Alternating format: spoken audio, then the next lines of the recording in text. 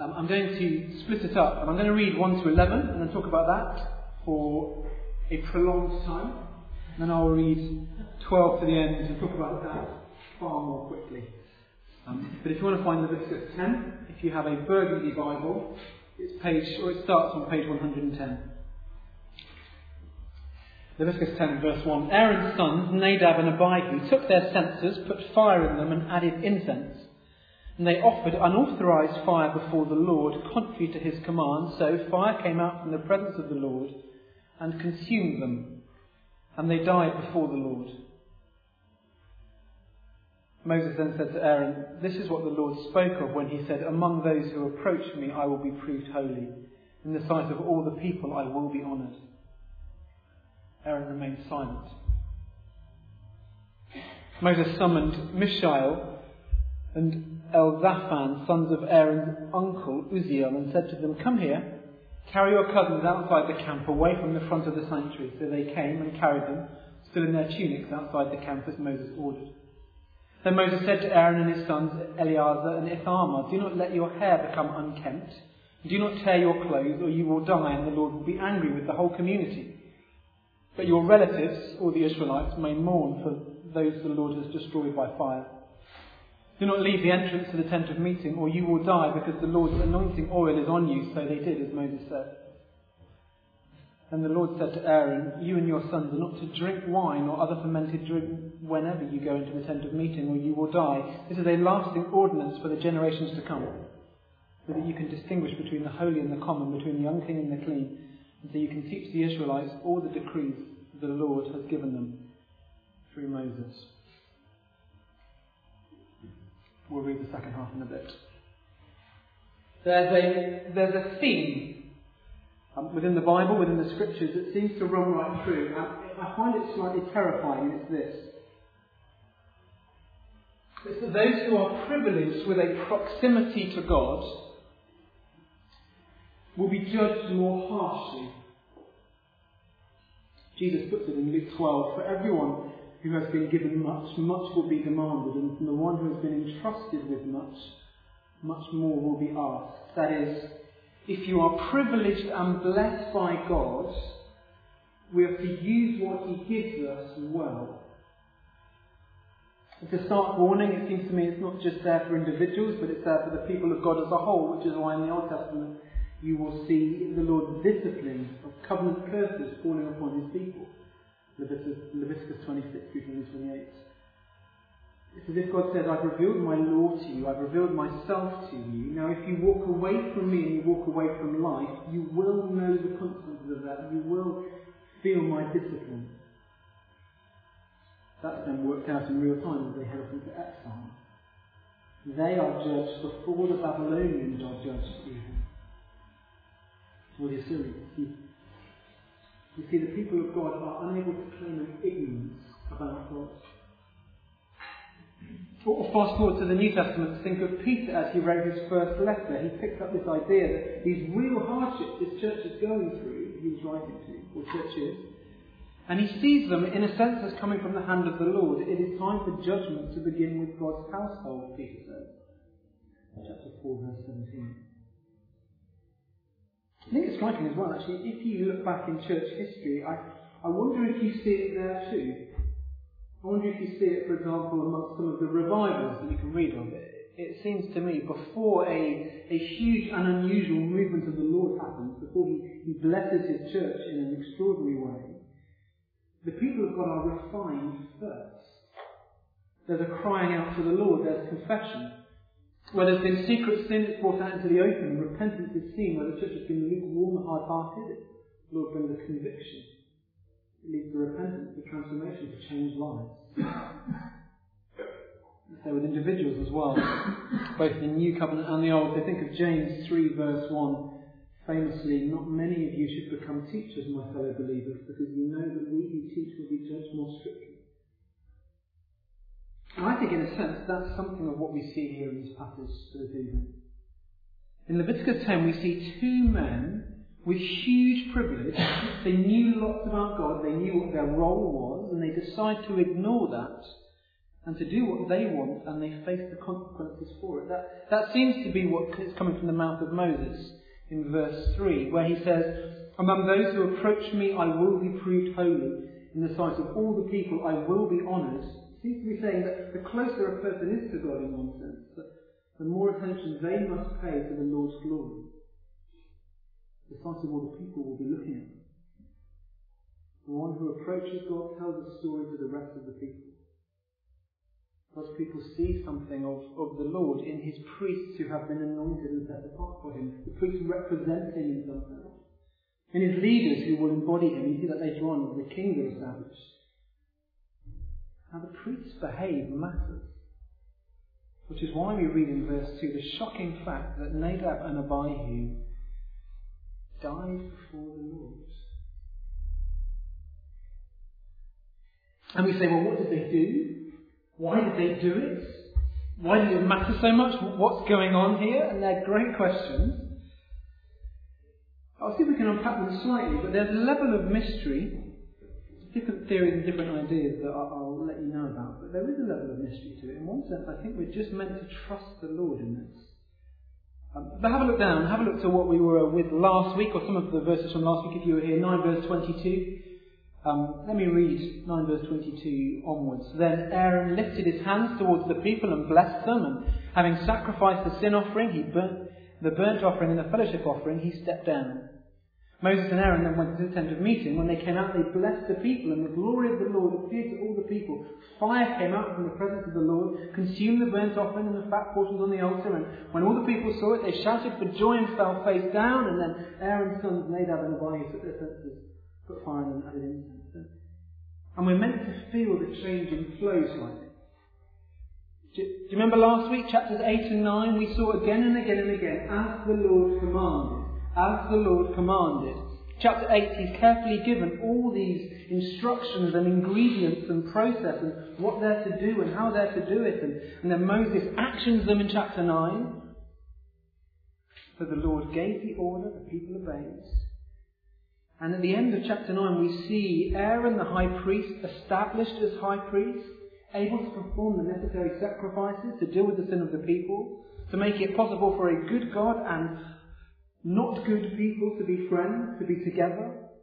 And the priesthood has been set up, and they've done it bit by bit by bit, and they've as the Lord commanded, and we finish with real relationship, the glory of the Lord. The Lord sends fire, he consumes the sacrifices, job done, it works, humility, joy. It's amazing that there's party time, proverbially. They shout for joy, they fall face down.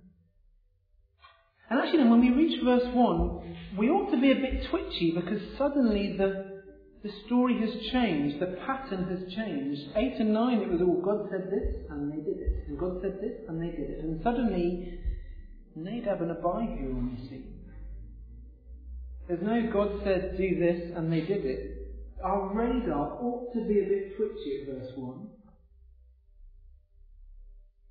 And we learn about these guys back in Exodus 6, still in slavery in Egypt. We learn the details of Aaron's family there. 6 verse 23, he had 4 sons. These are the 2 eldest. He's got 2 more, Eleazar and Ithamar, but Nadab and Abihu are there. 10 verse 1, taking censers, putting fire in them, adding incense. And it may be something that they were allowed to do. Back in 8 verse 30 from last week, we read that his sons were anointed. They and their garments were sprinkled and consecrated. So, to a casual observer, it may seem fine. But if we're reading through 9 and then to 10, they walk onto the stage, no introduction. And it's a gear change. It disrupts the flow of the text. We're meant to spot that. Something doesn't quite smell right. And we've not even smelt the incense. And the verse continues. Different translations will have slightly different ways of putting it. They offered unauthorized, some other translations that would be strange fire before the Lord, contrary to his command. And we say, well, what is this unauthorized fire? And we would love to know. Clearly we know it's unauthorized, we know it's contrary to his commands. Again, that jars because all the way through 8 and 9, as the Lord commanded, and suddenly not as the Lord commanded. And we know it's going to be serious. But we don't know exactly what they did wrong, specifically, or why they did it. There are various theories as to what they did.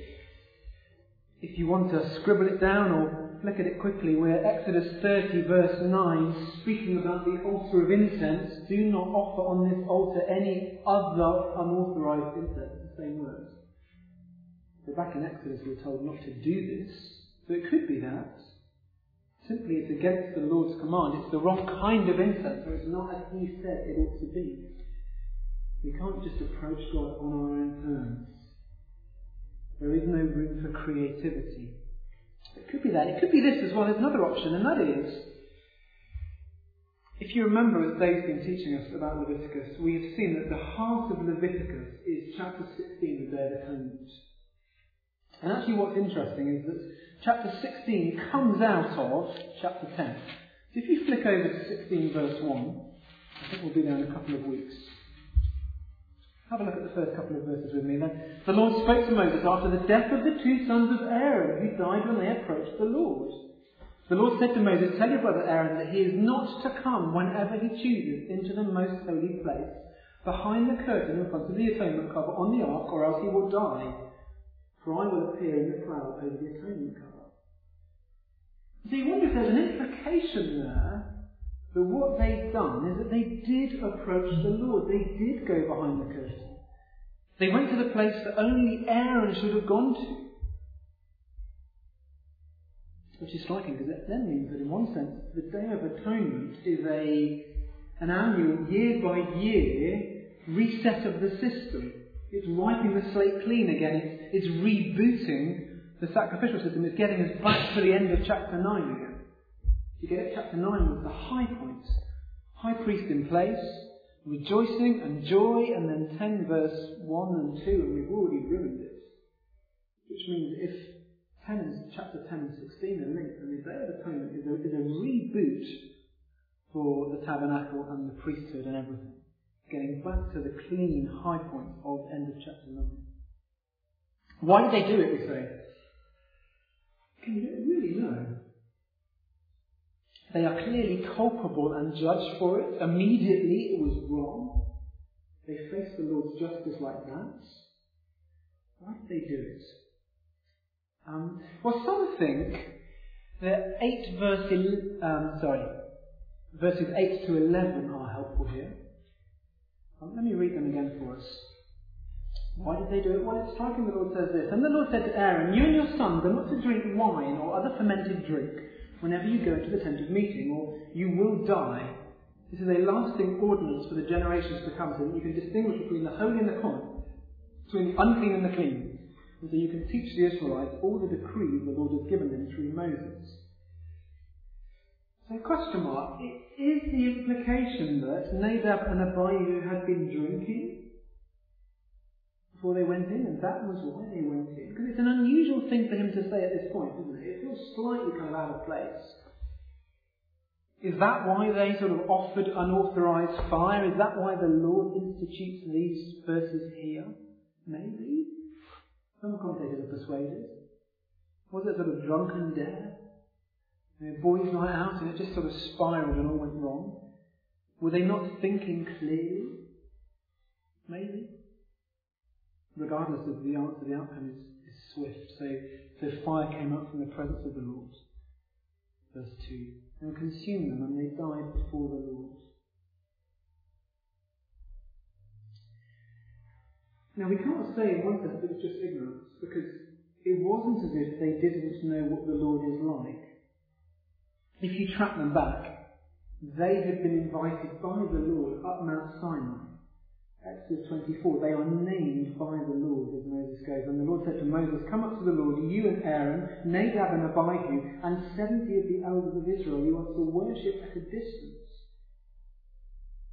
Which is interesting then, because some people say, well, maybe it's not the alcohol thing, maybe it's a pride thing. A number of Jewish scholars extrapolate or hypothesize. They say, well, maybe this pride, as they were able to go up the mount, it meant that they entered the tent by themselves with their unauthorized fire. Privilege leads to pride. Maybe their dad was given a more prominent place. And they would show him, and they would show everyone else how important they were, and that was why they wanted him, but it all goes horribly wrong. Again, not sure. But it's interesting. They were clearly privileged. They clearly had seen the Lord in some sense. And yet it goes wrong. It's a sad reversal at the end of chapter 9. At the end of 9 we saw God's blessing and pleasure and shouts of joy. And yet 3 verses later it's God's justice and anger and silence from Aaron, verse 3. And mourning. It feels like 10 Commandments and Golden Calf all over again. It feels like the height of God revealing himself and then God's people getting it so very wrong so very quickly. This is what happens when you approach the God of the Bible on your terms rather than his terms. I think at that point we need to just press pause and remember that God has to deal with sin.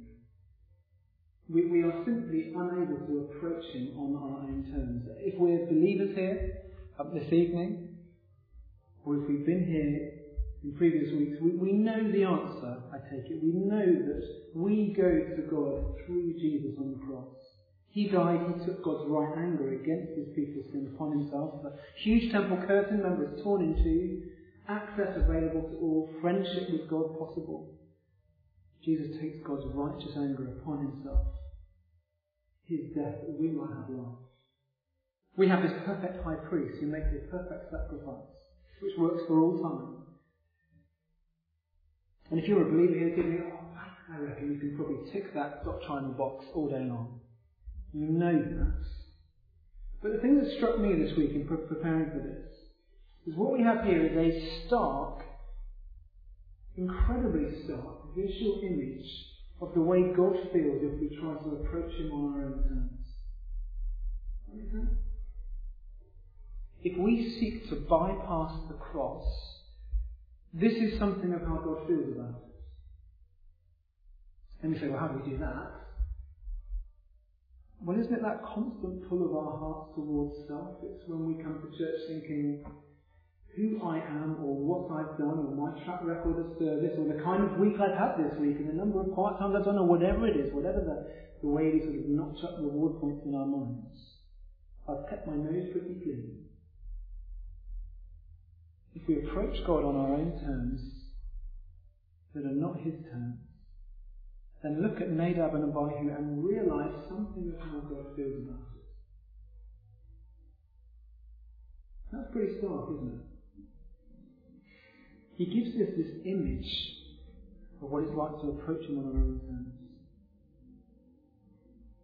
To paraphrase Mr. Beaver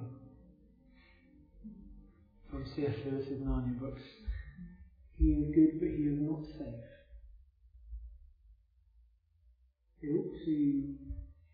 It ought to guard us against thinking that sin is a small and trifling thing. Because we look at Nadab and Abihu and we realise how God feels about it. And so we will give thanks to our Father in heaven for the Lord Jesus as we respond and as we sing and as we praise him. The one who was judged in our place, the one who was consumed by the Lord's anger for sins that were not his but were ours. And I could say more, but I'm aware of time, so we will scuffle through the rest of the passage quite quickly. What happens essentially is that we revert back to the old pattern again. Once Nadab and Abihu have died. So suddenly then God commands Moses to do something and the people obey. And yet the problem is we have 2 dead bodies on our hands and priests are not allowed to touch dead bodies. You can find that in chapter 21, which means that he finds their cousins to remove the bodies. And it's poignant in verse 5, isn't it? Did you spot that? I read it before. That their priestly robes, which will have acted as a uniform that brought some sort of relationship in life, Suddenly these tunics are now shrouds covering for dead bodies. And then they are removed and taken to the place of uncleanness. They're taken outside the camp. Verse 6 to 7 then, Moses speaks to Aaron and his remaining two sons, Eleazar and Ithamar. They are not to mourn Nadab and Abihu. That's the hair unkempt and clothes torn thing. That's not just sort of youth culture in those days. Actually, they're mourning. Why can't they mourn their family, we say? That sounds pretty harsh, doesn't it? Actually, what's unusual is that Aaron's two other sons aren't allowed to mourn. It's usual for the high priest not to mourn in that way. Why can they not mourn their family? I think it foundationally needs to show that they belong to the Lord, that their allegiance is with Him first. And particularly this was not a natural death. It was a death because they were judged by God. And if the high priest and his sons are mourning and crying out to the Lord and grieving, well, maybe then they're going to be tempted to see it as the Lord's fault, to blame Him. This picture of total dedication to the Lord here, totally set apart to Him, even sometimes against your family.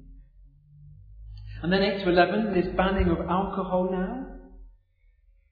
And yet what's actually more important than that, and we miss this, is there in verse 8,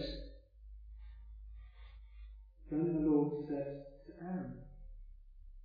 Here God speaks to Aaron. That is the only time in Leviticus where there is no Moses and the Lord speaks directly to Aaron, which means he is still high priest. It means despite his sons, despite all that's happened, Aaron and his two younger sons still have their job and they get on with their job. As if the Lord is saying, I don't exclude you. I'm going to keep going with you. And we think, let's finish the passage there. Sacrifices start. But then let me read the next bit. Verse 12. Moses said to Aaron and his remaining sons, Eleazar and Ithamar, take the grain offering left over from the food offerings, prepared without yeast, and present it to the Lord, and eat it beside the altar, for it is most holy. Eat it in the sanctuary area, because it is your share and your son's share of the food offerings presented to the Lord, for so I have been commanded. For you and your sons and your daughters may eat the breast that was waved and the thigh that was presented, eat them in a ceremonially clean place. They have been given to you and your children as your share of the Israelites' fellowship offerings. The thigh that was presented and the breast that was waved must be brought with the fat portions of the food offerings to be waved before the Lord as a wave offering. This will be the perpetual share for you and your children as the Lord commanded. Business as usual. But then not verse 16. When Moses inquired about the goat of the sin offering and found that it had been burned, he was angry with Eleazar and Ithamar, Aaron's remaining sons, and asked, why didn't you eat the sin offering in the sanctuary area? It is most holy. It was given to you to take away the guilt of the community by making atonement for them by the Lord, before the Lord. Since its blood was not taken to the holy place, you should have eaten the goat in the sanctuary area as I commanded. Oh no. Can you imagine them first reading it? Aaron and his sons, they disobeyed as well. You're going to wipe out the family. He's not eaten the remainder of the sin offering as he was commanded to. But then the chapter ends. Maybe in a way we weren't expecting. Aaron replied to Moses, today they sacrificed their sin offering and their burnt offering before the Lord. But such things as this has happened to us. Would the Lord have been pleased if I had eaten the sin offering today? When Moses heard this, he was satisfied. Which is interesting, isn't it? So on the one hand, they've got it right. They have presented purification offerings, burnt offerings as they were meant to. But then they've got it wrong as well, because they were meant to eat the remains of the goat, the sin offering in the sanctuary area, and they hadn't been obedient. And why have they not done that? Again, it's not quite clear. We just don't know. Later on in the law, we read that these meals need to be eaten joyfully. And so Aaron says, would the Lord have been pleased if I had eaten the sin offering today? Maybe he can deal with not mourning for his boys, or his sons can deal with not mourning for their brothers, but having to rejoice as well. And so rather than get it wrong, he simply avoids the situation. He doesn't eat. And Moses, Well, presumably he sees God has not judged Aaron, and presumably the answer makes sense, and so he's happy with it. You think, does God have double standards here?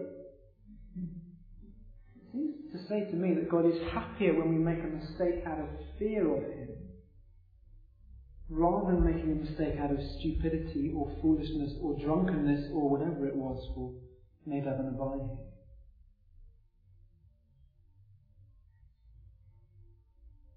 The point of the passage though is clear, and it's the point that we started with. For everyone who has been given much, much will be demanded, and from the one who has been entrusted with much, much more will be asked. These two priests, the sons of the high priest, approached God on their own terms, despite all that they knew, despite their privilege, despite their position. And they feel the punishment of God for that. What we do with what we've been given matters.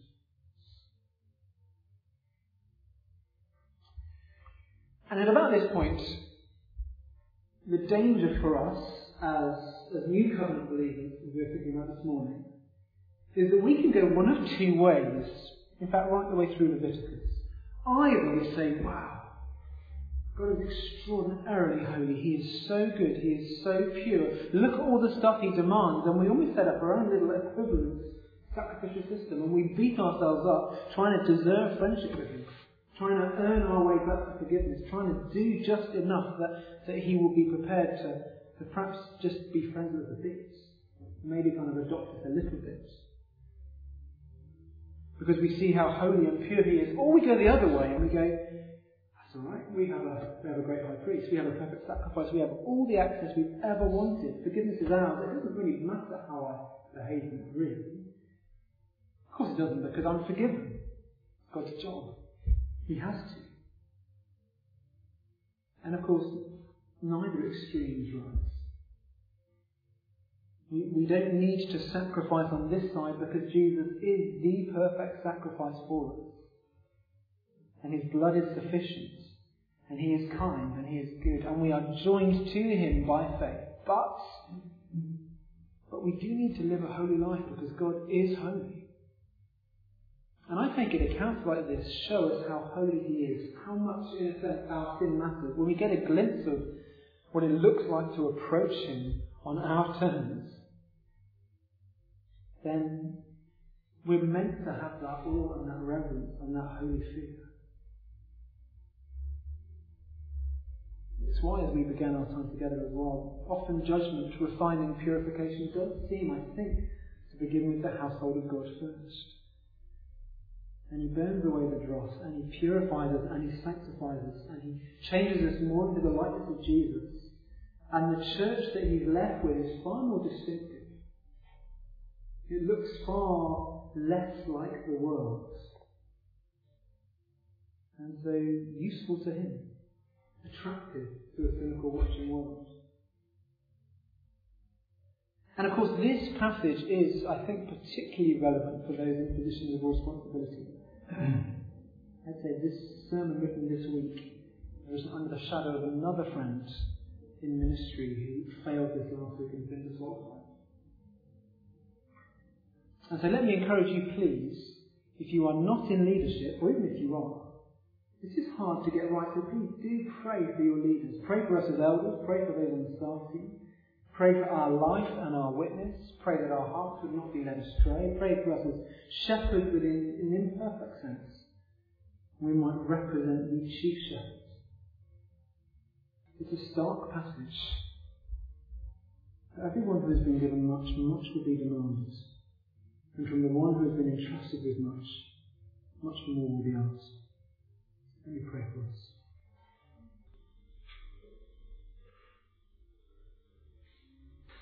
Father, we get just perhaps a fresh glimpse of your holiness in this passage.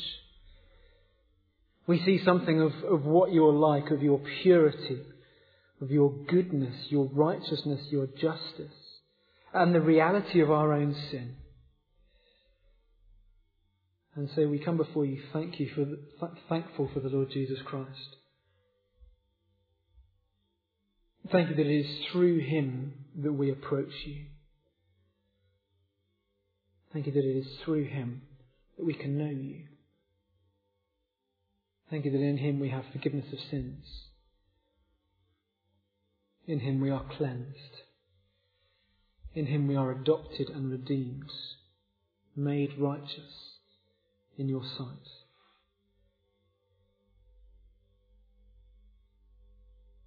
And yet we're not finished in these bodies on this earth. And so we pray that you would help us to put to death the sinful nature, to put on Christ, to live for him. Guard us, please, from seeking to, in some sense, trying to impress you by the stuff that we do, or approaching you on our own terms, or the things that we think you will be impressed by. Help us to remember we bring nothing to you but our sin and our need of forgiveness. And yet we thank you that you are the God who is gracious and kind, who gives people second chances, even people like Aaron and his sons who still disobey. Thank you that you give us second chances and third chances and fourth chances. Thank you that you are loving and kind.